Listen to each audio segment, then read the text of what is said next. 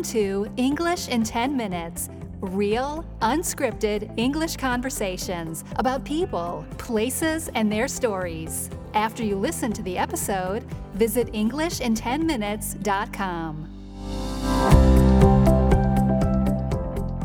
Today, Wendy and I are coming to you once again from the city of Naples. It's such an interesting place that we could just have many, many episodes surrounding this city and the different cultural aspects of it and the things that you can do outside the city as well as inside, underground, and all of that. But what we want to talk about today is a particular area of the city or a particular route that you can take, which in Italian they call Il Miglio Sacro.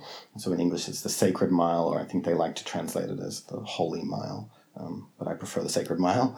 And it's this area north of the historic center of the city in a neighborhood that's called the Sanità, which is related to the word for health, because the hospital is near that area, and it's also a cognate with the English words sanitary and sanitation.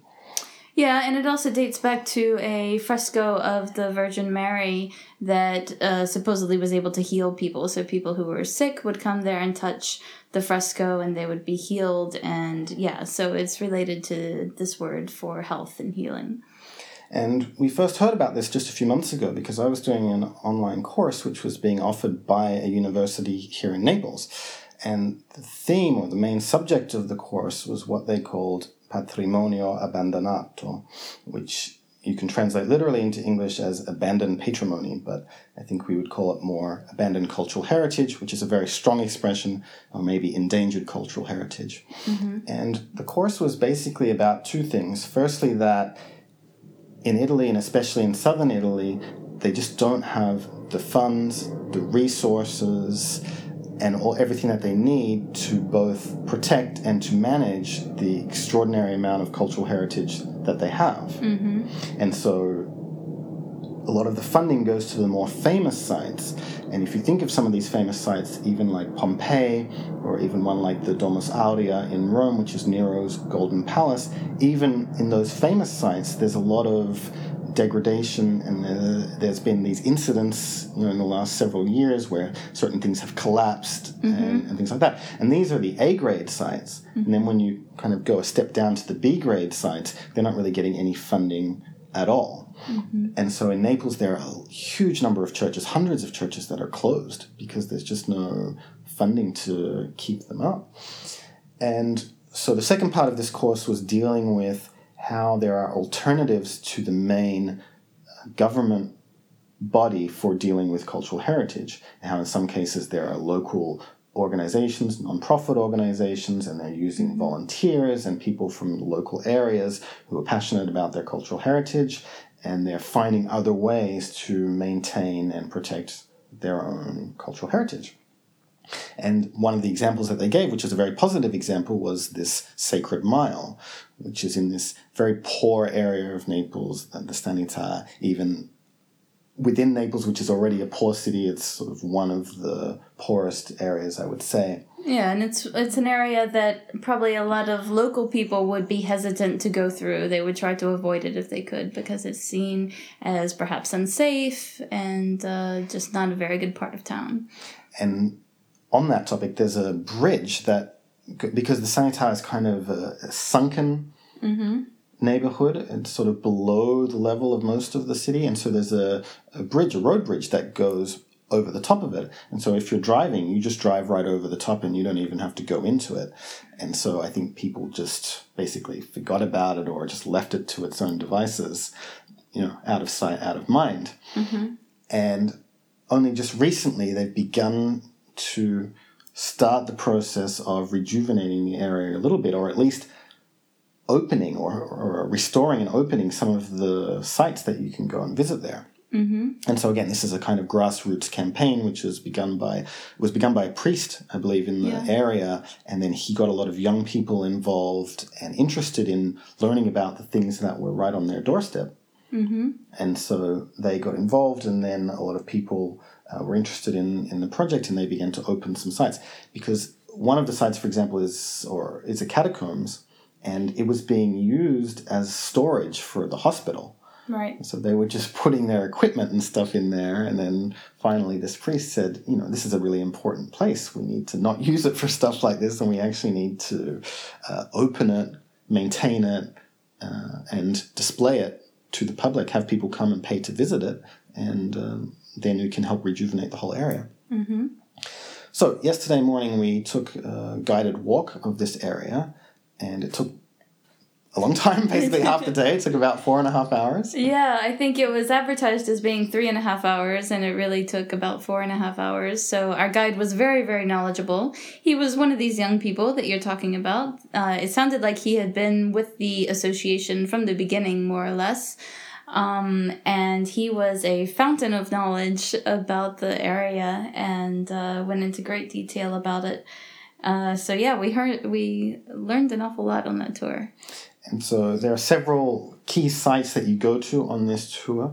The first of them is the catacombs of San Gennaro, which was, I think, probably the highlight of the tour. This amazing early Christian underground area for burials, still with some frescoes that you could see dating back as early as the 2nd or 3rd century. Mm-hmm.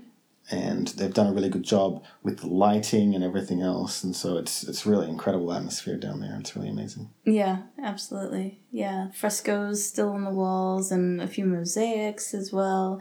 And yeah, just the whole ambiance of the place. So I think that's the kind of star attraction in the Sanità. So some people just go and see that and then leave, but you also have the option of staying a bit longer and doing a walk through the whole area.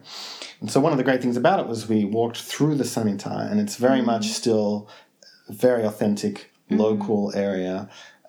All these houses with the washing hanging from the balconies and from the exterior walls of all of the houses and things like that. So it's not at all gentrified or touristified yet. Maybe that will come, but I think it's quite a long way away. Yeah, it's still very much a working class neighborhood.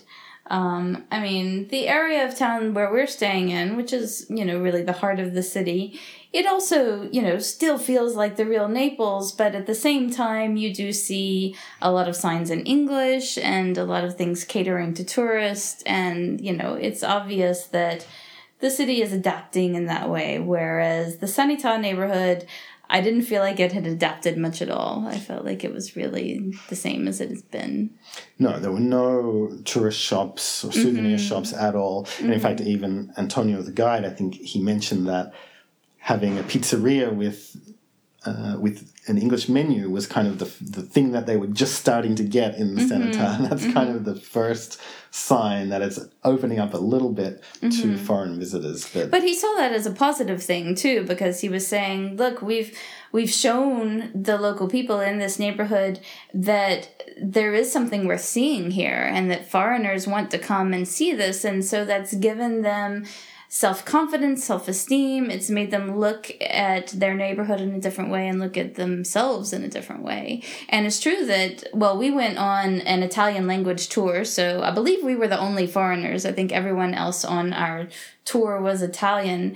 But I was encouraged to see how many people there were on the tour. We were quite a large group. And in fact, they had to split us up into 2 groups at the very beginning because we were too large to do it all together. So it seems like it's been really successful. Right, and so apart from the catacombs, the other major site, I guess, in the Sanità was this cemetery that was really unlike any cemetery that I've ever seen. Yeah, I mean, it's a little bit like the catacombs in Paris, maybe, in the sense that you have lots of bones that are just there, visible. They're not, hidden in tombs. You can actually see the skulls and the other bones from the skeletons. Right, they're kind of piled up. Yeah. But the whole area used to be a quarry for tufa, so it's this kind of underground cave with huge high ceilings because of the nature of it as a quarry originally, and now you just have all these bones everywhere. So it's a very haunting kind of place. It's quite confronting. Yeah. It's not for the faint-hearted at all, but it was a really fascinating place. It was, yeah. And we learned there a lot about the local culture and things too, and how people still venerate the dead and in some ways have this kind of special relationship where they will adopt a soul who is there. They will find a particular skull that they think speaks to them and comes to them in dreams. And yeah, there's this whole tradition of, this connection between the living and the dead in Naples that's really fascinating. All right, so if you come to Naples, apart from the usual things that there are to do, you might want to also check out the Sanità. Yep, I recommend it.